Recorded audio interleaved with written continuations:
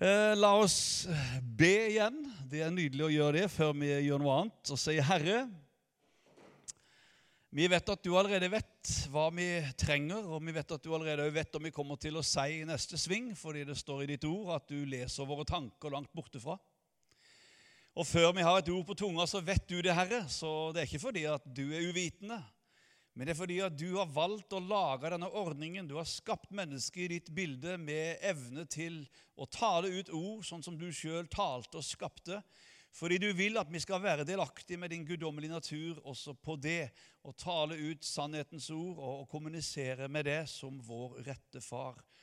Så nå ber vi deg, vår far i himmelen, om at denne kvelden her må få være noe som kan skape en varig frukt. Og det jo en svær bønn å be, fordi vi har jo sikkert alle sammen hørt, jeg vet ikke hvor mange prekener, og det jo ofte kanskje sånn at vi lurer litt på hva kommer ut av det, både den som preker og den som hører.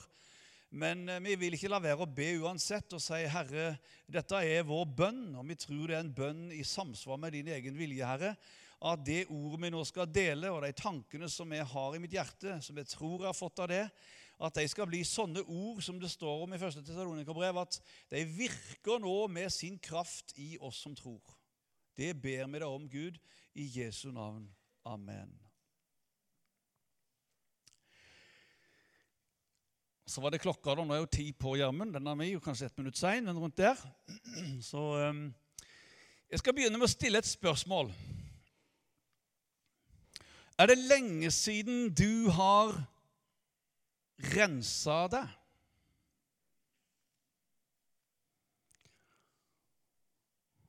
Og det skulle vært gøy å være Gud nå, og sett alle de tankene som går rundt oppi alle hodene. Vet du det at i Bibelen så står det faktisk om å rense seg? Til og med i det nye testamentet. Se hvor stor kjærlighet far har vist oss. Vi forkalles Guds barn. Ja, vi det. Verden kjenner oss ikke fordi den ikke kjenner ham.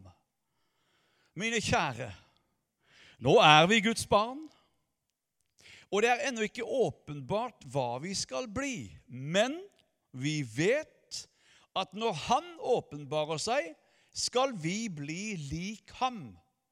For vi skal se ham som han Enhver som har dette håp til ham, renser seg, slik Kristus ren.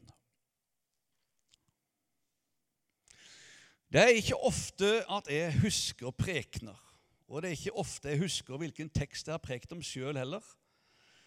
Men jeg husker faktisk at akkurat disse versene fra 1. Johannes 3, vers 1-3, de prekte om her i Arendal Misjonskirke en gang tidligere.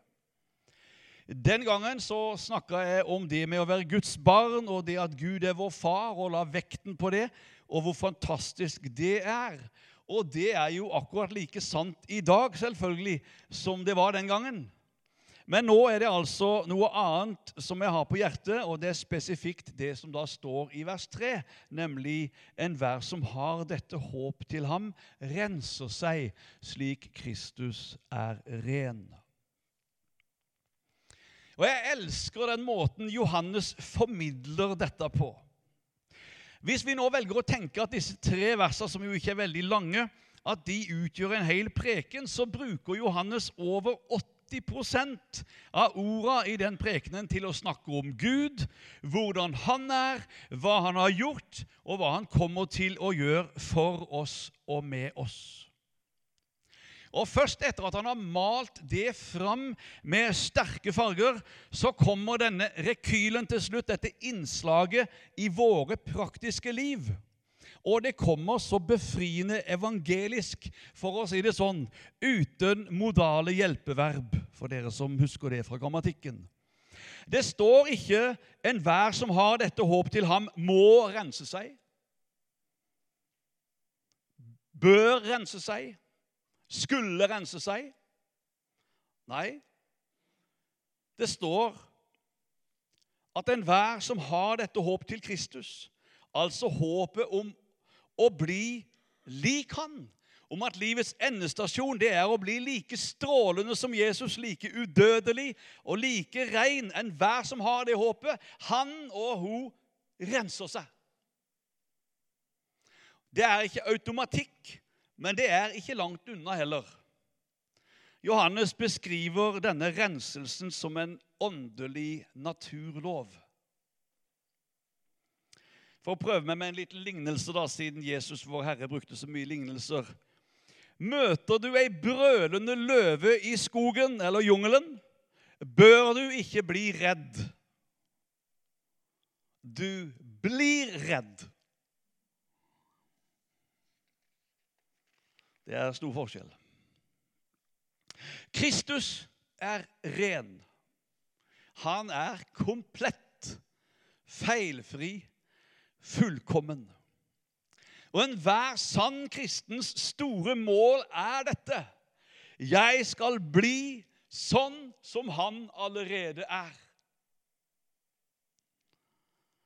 Kanskje jeg kan bruke en sammenligning til. Om 12 år gamle Oda i Froland, som driver med skiskyting. Hun har nemlig et forbilde som heter Marte. Drømmen til Oda er å en dag bli den nye Marte Olsbu Røiseland. Og dreven av den drømmen så gjør Oda veldig mye. Og hun lar være å gjøre mye som andre 12-åringer gjør. Fordi drømmen driver henne. Hun offrer. Hun trener hardt og mye. Hun strekker seg. Hun investerer for en dag å bli Frolands neste OL-mester. Det går ikke av seg selv, men det gir seg selv ut fra målet. Oda bør ikke trene. Hun må ikke trene. Hun trener. Fordi hun har festet blikket på målet. Enhver som har dette håp til Kristus, at han og hun skal bli lik ham, renser seg, slik Kristus er ren.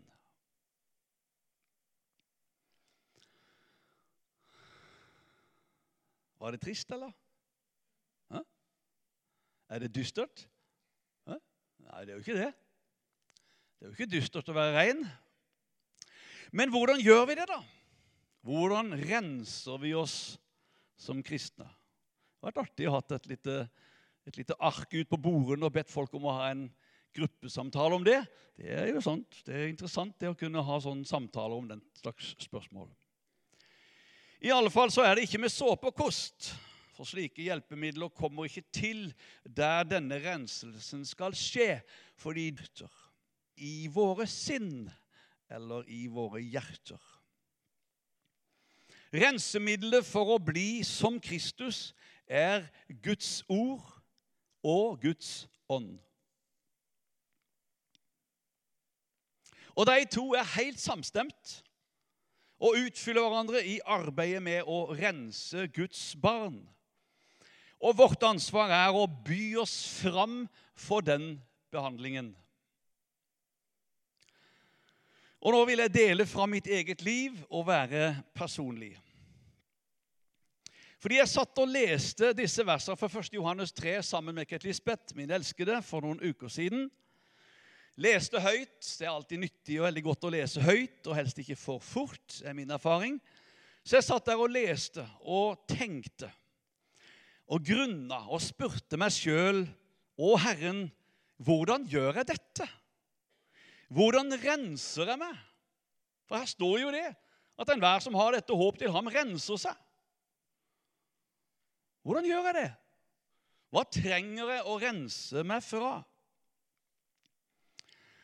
Og den formiddagen eller morgenen så førte det til en reise innover i mitt eget sinn, der jeg ikke er i tvil om at den hellige ånd var selvutnevnt reiseguide. Han dro opp mange spørsmål i mitt indre, og et av dem var, Øystein, hva tenker du om folk? Hva tenker du om de du går i menighet med? Hva er det første som kommer opp når du ser deg på vei inn i kirka, eller inne i salen?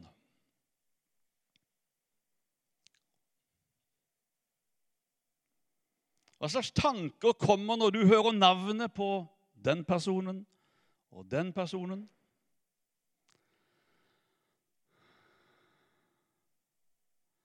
Det vet ikke du, men Gud vet det, og jeg vet litt om det. Jeg opplevde det som et skarpt lys som trengte inn i mitt indre, og jeg måtte erkjenne, så ofte det innvendingene, bemerkningene, motforestillingene som først dukker opp. Der han som ikke liker de lovsangene jeg liker. Der hun som alltid må ta ordet. Der han som gikk fra kona si. Der hun som driver med yoga. Og så kan du fortsette på ditt spor. Misforstå meg for all del ikke. Jeg forsvarer på ingen måte det å gå fra kone eller mann. Og jeg forsvarer ikke yoga heller, fordi jeg har vært såpass mye i Asia at jeg vet ganske mye om hva slags røtter det greiene der har. Så det fraråder jeg absolutt alle. Men jeg opplevde at Den hellige ånd spurte meg, hvorfor tenker du ikke heller, sitat, der han som Gud elsker, selv om han ikke har samme smak som det når det gjelder lovsang? Ja. Hvorfor takker du ikke for henne som sørger for at vitnemøtene ikke dødsens tause, i stedet for å tenke at hun tar ordet for ofte? Det ikke nok av de tause vitnemøtene? Hvorfor ber du ikke heller en bønn for familien til han som gikk fra kona si, i stedet for å la dommen dominere hele tiden? Hva hjelper det han? Eller familien hans? Eller det? Og i dette skarpe lyset fra Guds ord og Guds ånd så fikk jeg se så mye støv og skitt det var inni meg. Og jeg kjente bare, jeg må rense meg. Jeg må rense meg. Og jeg sa det til Herren, Jesus, du har så rett. Det så mye dom, så mye anklager, så mye innvendinger imot folk inni meg. Det så mye meninger om alt og alle. Og jeg ser at alt dette skrotet tvinnet sammen med synder som misunnelse, forargelse, sårede følelser, selvmedlidenhet, uinnfridde forventninger til folk, ærekjærhet. Herre, jeg renser meg fra dette nå, her og nå. Jeg vil ikke ha det i livet mitt. Jeg sa det til Jesus, akkurat sånn. Jeg kaster det over til det, du som bærer bort all verdens synd.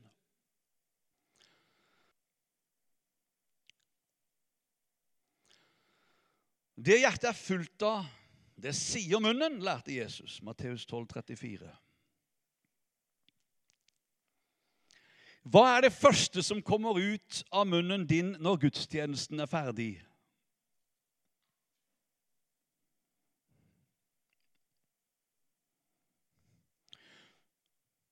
Fin preken, men for lang.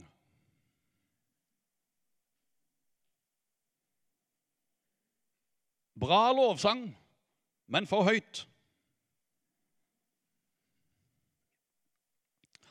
Hva sitter igjen etter sånne ord? Det fin preken og bra lovsang? Neppe. Det som sitter igjen for lang, for høyt Og sånn fyller vi vårt eget og andres sinnsrom med misnøye.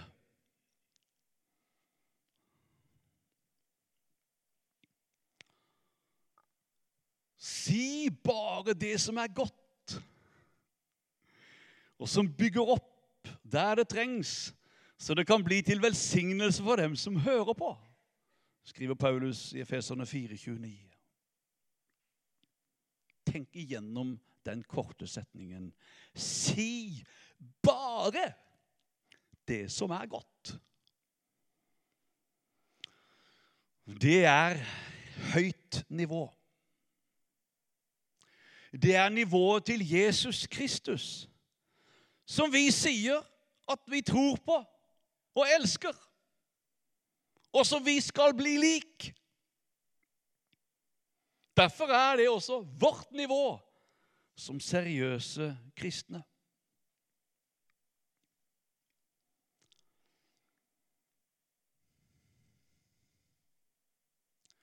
Den hellige ånd fortsatte. Øystein, hvorfor trakter du så etter folks bekreftelse? Hvorfor tenker du på om folk liker sangen og musikken? Hvorfor nærer du et håp om gode ord når du har gjort et eller annet? Husker du ikke hva Jesus sa? Ære av mennesker vil jeg ikke ha. Husker du ikke at han spurte? Hvordan kan dere tro, dere som vil ha ære av hverandre, og ikke søker ære hos den eneste Gud? Johannes 5, 41 og 44. Og igjen, Herre, du har bare så rett. Du har så evig rett. Jeg renser meg. Jeg vil omfavne det du lærer meg. At alt det jeg gjør jeg for Gud, og ikke for mennesker. Hvis bare du, Herre, kan være fornøyd med meg, hva jeg enn gjør, vil jeg at det skal være nok. Nok. Nok. Nå er jeg snart ferdig, så det blir ikke en kjempelang preken. Men det er ikke så viktig.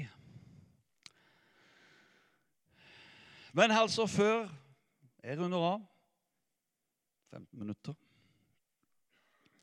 så tok han meg med en runde inn i de sosiale medienes verden. Og jeg er jo så gammel at jeg er ikke på Instagram, men jeg er på Facebook. Jeg er i det skiktet der.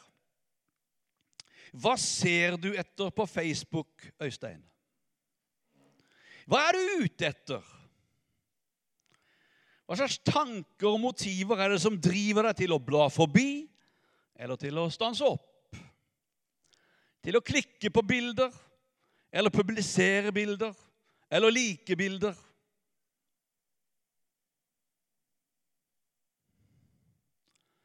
Kristus er ren. Enhver som har dette håp til ham, at han skal bli som Kristus, han renser seg.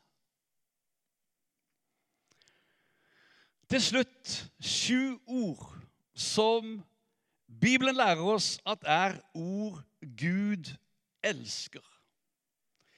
Favorittord i Guds ordforråd og i den hellige ånds verden. Du skal få 7 stykker. Og det første, det heter lydighet. Lydighet. Føler du for å smile når du hører lydighet? Eller ikke? Ja, hvis det gjelder barna dine, så jeg tipper jeg at du smiler hvis du tenker at barna mine er lydige. Lydighet er en bra sak. Du er Guds barn, skapt for lydighet. Holdt på å si halleluja, Gjermund. Ja, kan du nesten si det. Ikke bare nesten heller, kan si det. Lydighet. Det er ikke så ofte at du hører politikerne snakke om lydighet. Eller at du leser i avisen og mediene om lydighet, at det noe flott. Men i Bibelen så det noe fantastisk. Lydighet, troens lydighet. Ja. Å rense seg en del av troens lydighet. Og så har vi en som kjempevrien for meg. Tålmodighet. Fordi jeg vil helst at det skal skje i går, det som må skje i morgen. Og det ikke noen unnskyldning. Verdig ord faktisk det. Tålmodighet for alle. Og det et veldig høyverdig ord. Det faktisk det første ordet som med å definere kjærlighet i 1. Korinterbrev 13. Kjærligheten tålmodig. Det det første. Og så kommer velvillig. Så tålmodighet står veldig høyt oppe i kurs hos Gud. Og nå det jo ikke så veldig vanskelig egentlig å være tålmodig i Norge, da, men det noen ganger veldig mye vanskeligere enkelte andre steder uten å nevne noen navn. Så jeg får prøvd meg på det da av og til. I alle fall, dette her ting som ruver høyt i Guds verden, tålmodighet. Neste, nummer 3, Guds frykt. Guds frykt. The fear of God. Ja, det sånn, det trist, eller? Nei da, det fantastisk. Ja, vet du, det står i Salme 147,11. Jeg måtte rett og slett lære meg det verset. Der står det sånn. Herren gleder seg over dem som frykter ham, og venter på hans miskunn. Et fantastisk vers. Herren gleder seg over dem som frykter ham. Hvis du har lyst til at Herren skal glede seg over deg, så sier du, Herre, gi meg Guds frykt. Gi meg skikkelig ekte Guds frykt i livet mitt. Så kommer det en annen, flott en, som ringer liv og helse. Takknemlighet. Takknemlighet. Uttrykt takknemlighet. Der kan jeg si jeg ganske god, Gjermund. Jeg kan si det, jeg ganske god på det. Jeg skryter ikke, jeg sier sant. Det ofte sitter på bønnemøtene og takker så mye at jeg tenker at nå orker ikke de andre å høre på det lenger. For jeg takker for tannbørsten, og for badet, og for det varme vann, og det kalde vann, og nok vann, og varmt vann, og rent vann, og bort igjennom. For det veldig takknemlig for veldig mange ting. Og det merker jeg jo at en takknemlig, en aktiv, uttrykt takknemlig livsstil veldig sunt for hjertet. Og det sunt for humøret, og det sunt for det klimaet som man skaper rundt seg. Det stikk motsatt av klage og miske. Og det står høyt hos Gud. Vi skapt for å takke. Så når du takker Gud, så slår det rett inn i deg selv. For da lever du i pakt med ditt skapte mål, din hensikt. Jeg har 3 igjen. Nå kommer det en som den ikke bare. Nøysomhet. Vi vet kanskje ikke nesten hva det betyr engang. Men det jo noe som Gud har sansen for. Nøysomhet. At man fornøyd med det man har. Og nøyer seg med noe. Selv om man kunne ha lyst på noe annet. Selv om man kunne ha råd til noe annet til og med. Så nøyer man seg. Fordi man rett og slett fornøyd med det man har. Så har vi gjestfrihet da. Gjestfrihet står høyt hos Gud. Han har til og med sendt noen engler for å være gjester hos folk, fordi de gjestfrie. Så det jo mange som har lyst til å se et engel da. En god idé å åpne døra og slippe inn folk. Ja. Og det siste kanskje det beste og det verste, jeg vet ikke, du får vurdere selvtukt. Ja, vær så god. Det stender i boka, selvtukt. Det jo egentlig det vi gjør når vi renser oss. Vi tukter oss selv. Ikke en tukt som ødelegger oss, en tukt som bygger oss. Og Paulus skriver jo om det i 2. Korinterbrev. Tror jeg det? Ja, det det. Dømte vi oss selv, så slapp vi å bli dømt. Enten det første eller andre. Jeg ble litt usikker på det. Kanskje du vet det, Jan Henry. Men uansett, det står i hvert fall i Korinterbrevene etter deg. Dømte vi oss selv, altså bedømte vi oss selv, så hadde ikke Herren behøvd å snakke til oss. Det selvtukt. Vi tar det selv på forhånd, uten at vi må ha tilsnakk. Smart, vet du. Veldig smart.